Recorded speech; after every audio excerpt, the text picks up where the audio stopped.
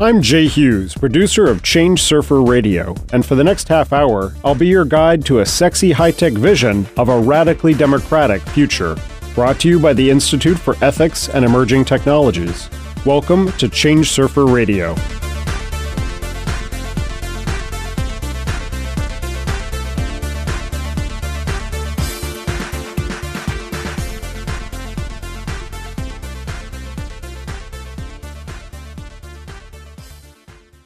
I'm talking today with David Koepsell. He has been a guest on this program before. We talked about his book, Who Owns You? The Corporate Gold Rush to Patent Your Genes. David is a prolific author, philosopher, attorney, educator. He currently lives in Holland and teaches at the Delft University of Technology. And we're going to talk today about his latest, 2 books back, actually, 3 books back maybe. We won't get to those for a while. But Innovation and Nanotechnology, Converging Technologies and the End of Intellectual Property. You haven't published, you're working on a movie. That's what I'm confused about, right? You're working on a movie now? Well, yeah, we're finishing up a documentary on Who Owns You. A director named Taylor Roche and I are finishing that up. But you're also working on a movie about a guy, a utopian, who got put away in prison in the States? Yeah, that's a long-term project. I'm trying to get a contract for a book on that I will write in conjunction with the movie. I've filmed the interviews, but I haven't finished editing it because I want the book out first. Okay, but you have also published in between this book on nano and IP, a book about philosophy and popular culture, and so hopefully we'll get a copy of that and we'll have a chat about that one as well. But let's talk about. I look forward to it. Yeah, that'd be great. Let's talk about nano and IP today. Sure. Explain. You have bought into, and as have I. I'm not disparaging it, but a lot of people haven't. You bought into the notion that there is a trajectory of nanotechnological innovation that's going to lead to robust molecular manufacturing. So could you break that down for those in the audience, those 3 or 4 in the audience who don't know what we're talking about? Sure. Well, like perhaps many of us who dream of this sort of future, we've seen it in science fiction. So everybody who's seen Star Trek and the replicators in Star Trek is seeing a preconception of what it ought to look like, right? So someday in the future, we'll be able to dial up objects at will. And it's not just science fiction in the sense that there are people who are actively working on this. There are research programs that are actively working on it. There's tremendous scientific hurdles to overcome yet, but I believe that those scientific hurdles are not natural laws that are in the way, but rather technological hurdles that will be overcome. And the dream of molecular nanotechnology is that eventually we'll have self-assembling robots or some other way to create objects as we need them. And of course, the trajectory is coming in 2 directions, and I note in my book, and this is why I call them nanowares.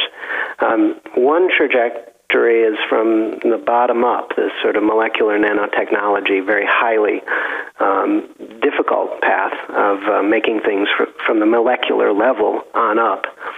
And the second trajectory is also very interesting, and it's the notion of microfabrication or fabrication through things like 3D printing and other sorts of devices that are not building things at the molecular level, but are creating objects at the macro level, but basically revolutionizing our manufacturing process. It seems to me that there's another trajectory, which is the synthetic biology trajectory, and that is, microorganisms are functioning nanotechnology that's all around us that we depend on, we're made up of, and so if we can figure out how to do some of the things they do, then we can figure out how to do nanotech.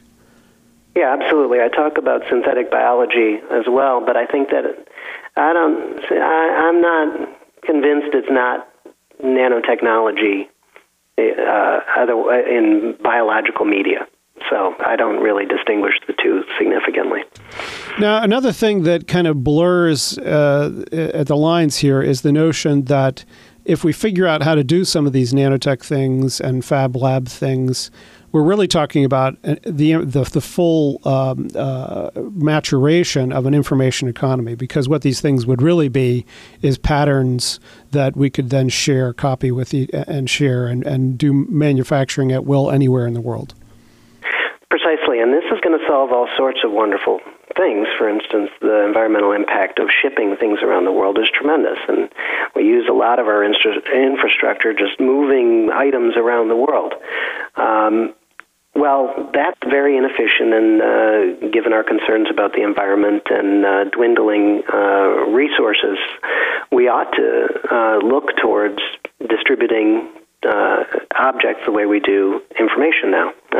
Send the pattern to somewhere where the thing is needed and print out the object or build it from molecules on up.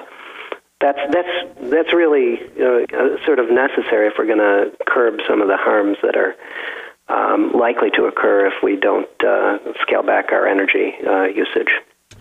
I think it's kind of fascinating that over the last 10 years, when the National Nanotechnology Initiative got initiated under the Clinton administration, and Drexlerites were very excited that finally some money was going to go into the direction of developing molecular manufacturing kind of tools, and it mostly went to nanomaterials research. And the nanomaterials researchers, academic and corporate, really dismissed and poo-pooed and shut out people who were talking about molecular machines. But now, as you say, there's this growing trajectory. I mean, it reminds me, yesterday I was talking to a journalist who was interested in the notion of nanomedicine. And I said, well, any day you can read in the media about progress towards nanomedicine. And in fact, a couple hours later, a woman released, evidence that she had put a small nanorobot inside the bloodstream of a patient, and it was crawling around identifying things. So you just if you think that science is on an accelerating course, as the Kurzweil and other people have said, and even if it's not, if it's just linear, we seem to be getting there linearly. But if you think it's an accelerating course, this stuff's going to come pretty quickly. Yeah, and I think so. I became most interested when I was writing this book in the sort of grassroots efforts that are going on, and I talk about Fab Labs, and I talk about the RepRap and other sort of desktop publishing, desktop 3D printing tools, which I think are also, they're converging at perhaps as fast a rate as the molecular nanotechnology is. So I'm not sure who's going to get there first, or maybe all these technologies will literally converge in some sort of future where we're able to manufacture anything wherever we wish. Now, in my old-fashioned Marxist language, what your book is about, this book, Innovation and Nanotechnology, is about the way in which the development of the means of production will break the bonds of the relations of production. In other words, we have this old-fashioned intellectual property regime, capitalist order, that tries to encourage people to innovate and sell their wares and to determine who has access to what, but that these kinds of technologies you're suggesting are going to turn all that on its head, and that we're going to have to come up with new models for doing all of that. Yeah, precisely. But I think those models are also in the works as well. So there's what you described politically is absolutely correct. So the IP model is quite well adapted to a sort of industrial, large-scale production model. If you want to capitalize your production, you got to get the state to grant you a monopoly while you're raising the capital to build your widget. If you do that without the state's monopoly protection through patent, then you risk actually having to compete in the marketplace, and you're likely to lose your funders because they have no guarantee that they're going to succeed. So this model is breaking down as that old industrial model breaks down. So I think one of the things I try to get across is I'm not making a normative claim here. I'm describing an inevitable historical process, so I suppose your invocation of Marx is apt. Although you don't consider yourself a Marxist. Not at all, no. I think of myself as a techno-anarchist. Yeah. Now, okay, so let's start with this notion that IP in the design of things is somehow different from IP anywhere else. Sure. If we've had CAD/CAM for a long time, computer-aided design, computer-aided manufacturing, there must be patterns in CAD/CAM that I don't know how CAD/CAM works, but there must be computer programs that people design something and then they save it as a file, and I presume that that's intellectual property that can be copyrighted. Why why didn't that pose this same kind of dilemma? Why do you think that these new kinds of patterns for how to make a chair out of nano goo are going to threaten things in ways that previous industrial technologies didn't? I'm very glad you asked that, because now I can talk a little bit about how I entered this topic about 15 years ago, if you don't mind. When I first became interested in problems relating to philosophy and intellectual property, I started with the issue of software. So my first book on the ontology of cyberspace was about intellectual property and software. And at the time, I thought, like you just described, that somehow there were designs that are in, I don't know, pictures or words or prose, etc., or software. There are physical things in the real world, and these are two distinct things, and they're protected. One on the one hand as by copyright, which would be what would protect a design in CAD/CAM. And on the other hand, when it's some sort of machine, protected by patent. But my conclusion in that first book was that the distinction between these two things is suspect, that really what we're talking about in either some sort of digital medium or physical medium is an expression, the making manifest of some idea in some medium. And I think that and software posed a real legal problem because it was the first thing to get both copyright and patent protection. So your CAD/CAM example is great, because if you could argue that it was a written work or some other sort of aesthetic work, then you would be able to get a copyright. But you and I also know that when software is instantiated in a computer, it is also what? It's a machine. So also software was deemed patentable. But I think neither that, first of all, this revealed a fundamental problem with intellectual property law itself.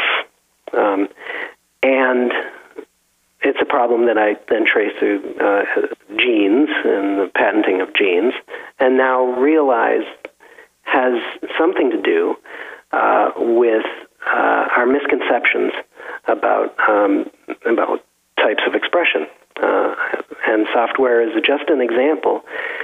Nanotechnology, if we're going to realize it in the sort of science fiction scenarios you and I have been talking about, is going to mean we're going to literally be disseminating not the physical objects, which would be, say, patentable, but the types, the descriptions of those, or the universals, for instance. And there is no adequate way to protect a universal. In fact, you're not supposed to be able to patent or copyright a universal. But it's precisely those types that we want to encourage innovation in. Well, this distinction between the universal and the particular seems to be pretty important. So you're saying that if I write down a description of here's what a chair is, that I wouldn't be able to patent that. I would send it to the U.S. Patent Office. They'd say, well, I'm sorry, that's people have been using chairs for thousands of years. You're not coming with anything new. But if I write down all the specs on an Aeron chair, which seems to be a pretty specific kind of object, I could probably get a patent on that. So, and what you would be pushing out of one of these nano fab labs at some point in the future isn't going to be chair. It's going to be an Aeron chair or that chair or that chair. So why isn't that particular design going to be intellectual property that's going to be copyrighted? Well, because the patent is supposed to give you a protection in not the type, but in every instance that is manufactured or reproduced of that type. Okay, so let's take was it Aeron chair? Yeah, Aeron's the high-end kind of chair. Okay, yeah, no, I don't. I just sit on IKEA stuff here. So you can get a patent on your Aeron chair if it's specifically, if it meets all the criteria, if it's new and non-obvious, etc., and useful. But that gives you a monopoly on reproductions of that particular chair. Now, what's going to happen when we disseminate in our nanotech future, not the chairs themselves, but the full software specs so that anybody can create it where they want to create it? Well, you're going to need to either tack on some new form of license so that anybody who receives that spec now can become a licensed manufacturer of that chair, or, as I suggest, we'll just do away with all that because we no longer have the infrastructural necessity or the capital we don't need to capitalize the same way we do for the development of the first chair or for production of tens of thousands of chairs. So why not streamline the whole thing? Just skip past the IP and start disseminating the types, come up with a market for the types. Okay, so you're saying that because it's going to be so much cheaper for the Aeron company, they wouldn't have to make the chair, and so they don't have to. The Aeron company right now loses money if someone makes a knockoff Aeron chair. They're making Aeron chairs. They have this huge factory, and it's going to go bust if someone makes a knockoff. But if they just sold the instructions on how to make the Aeron chair, that'd be a lot cheaper, and they could almost give those away. So that's kind of like dress patterns, right? Because people who buy dress patterns are going to make the dress themselves, and they're relatively cheap. They're like $1, but it's still something. You still have to pay something for it. You do, and the same is true for sheet music as well. And there was a time in the United States when there was no protection for instance, player piano rolls because they were not human readable. But there were player pianos that needed the rolls, and people were selling player piano rolls, and people were knocking them off too. But once you've made the first one, right, you've hired the pianist to record the first roll, making extra copies of that becomes relatively simple. And the same will be true, as you say, the same is true with dress patterns, etc. I think, so my concern is that this old method of innovation is sort of literally dying. Now, there's still some companies that are innovating importantly, like Apple and others, through holding on to their IP jealously. But there's other companies that are able to come by with very little capital and significant innovation and enter the marketplace more cheaply and quickly by disregarding it. And many of those people are embracing sort of open source 3D desktop fabrication model that I'm saying is going to converge with molecular nanotechnology. So, but there would still be an interest in protecting intellectual property. It'd just be a lot cheaper. I'm not sure if there would be, because so some people, they may always want the state to protect them in the marketplace. But I think others who will profit by ignoring that system and are doing so by ignoring that system are setting an example of why we may not wish to continue to fund what I call the intellectual property industrial complex. So the rise of the pirate parties and all of this, all the fight back against intellectual property overreach is a sign that it's going to be a lot harder in the future. I think so, yeah. And the fact that people who are real market players are kind of fed up with the system as well. So Pirate Bay, just to, parenthetically, Pirate Bay in Sweden or Finland someplace, They recently opened a section of their website for 3D designs, which got the hearts aflutter of all the futurists because they thought this is the coming of what you're talking about, that we're going to start sharing. And my son just sent me yesterday a link to a website that distributes 30 gigabytes of information about how to make open source instructions on how to make all kinds of things, and it's intended for the appropriate technology developing world.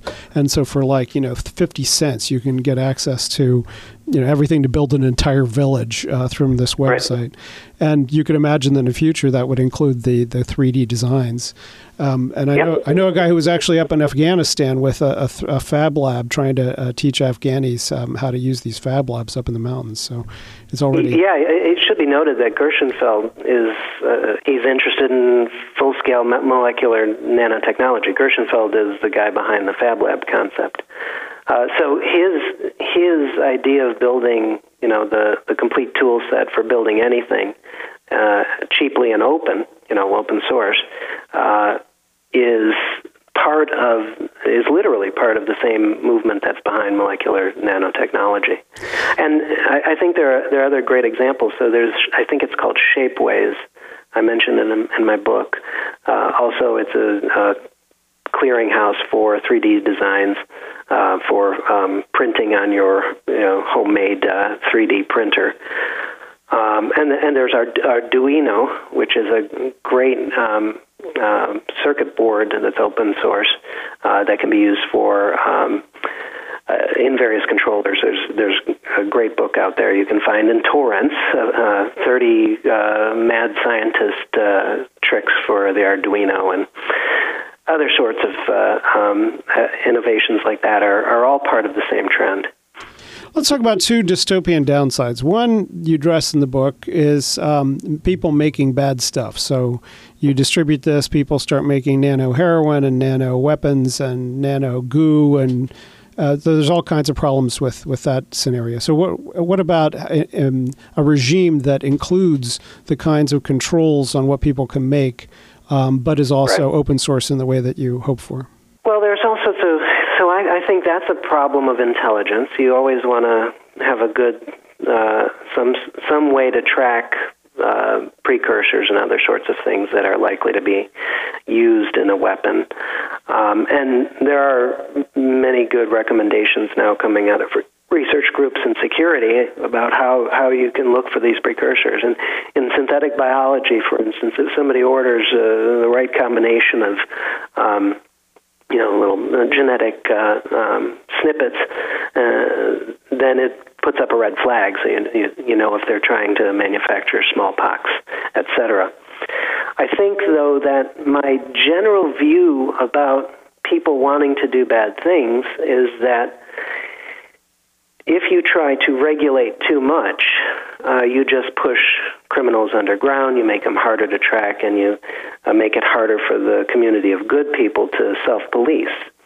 I live in the Netherlands, where I can see a graphic example of that in the drug trade, which here doesn't result in people dead on the streets, because it is largely legalized or regulated in some appropriate way rather than criminalized.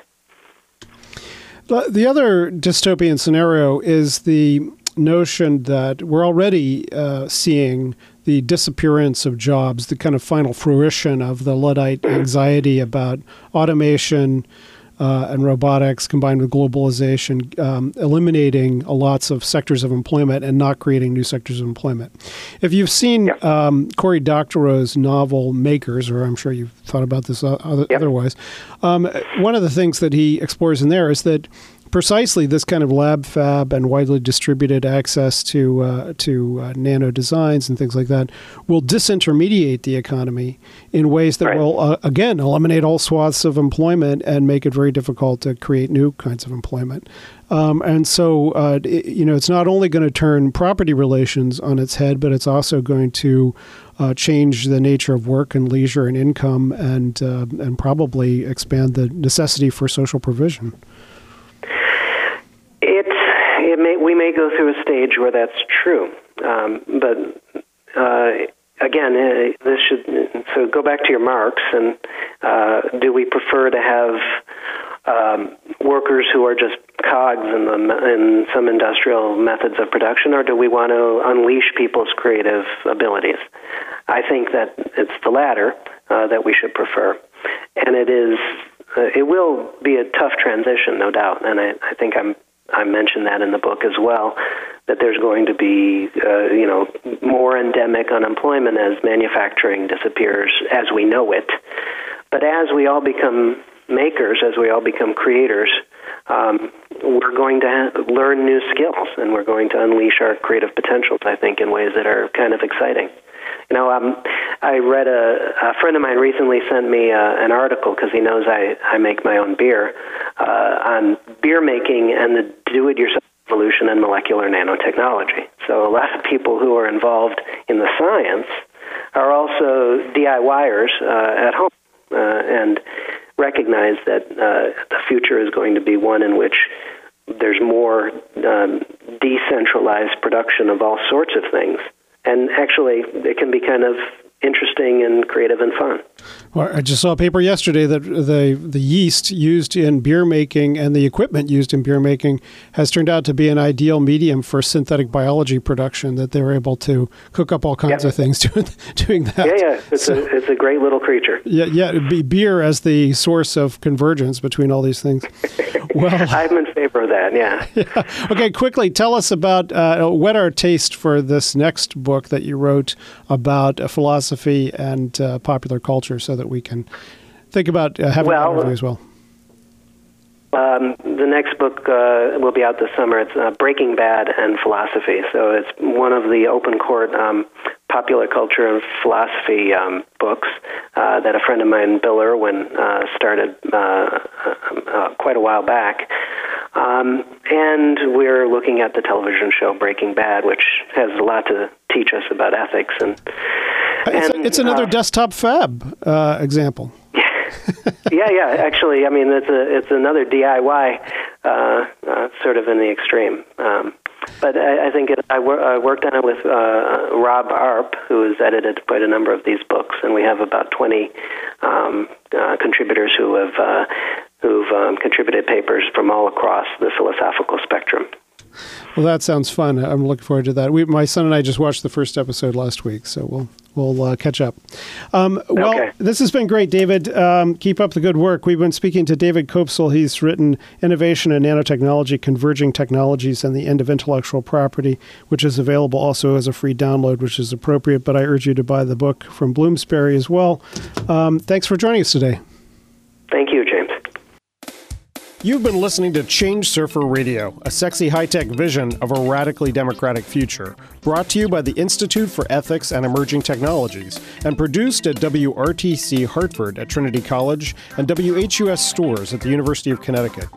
I'm the host and producer of Change Surfer Radio and the executive director of the IEET, Jay Hughes. If you want to learn more about the techno-progressive perspective of Change Surfer Radio and the IEET, or you want to share your thoughts about our programs, email us at director@ieet.org. Also at ieet.org, you can subscribe to a weekly podcast of Change Surfer Radio and listen to or download all of our shows since 1998 thanks to archive.org and the Infos Radio Project. Our intro and outro music were composed and recorded by IEET fellow Ricardo Campa. So educate, agitate, and organize, and I hope to meet you in a sexy high-tech and radically democratic future.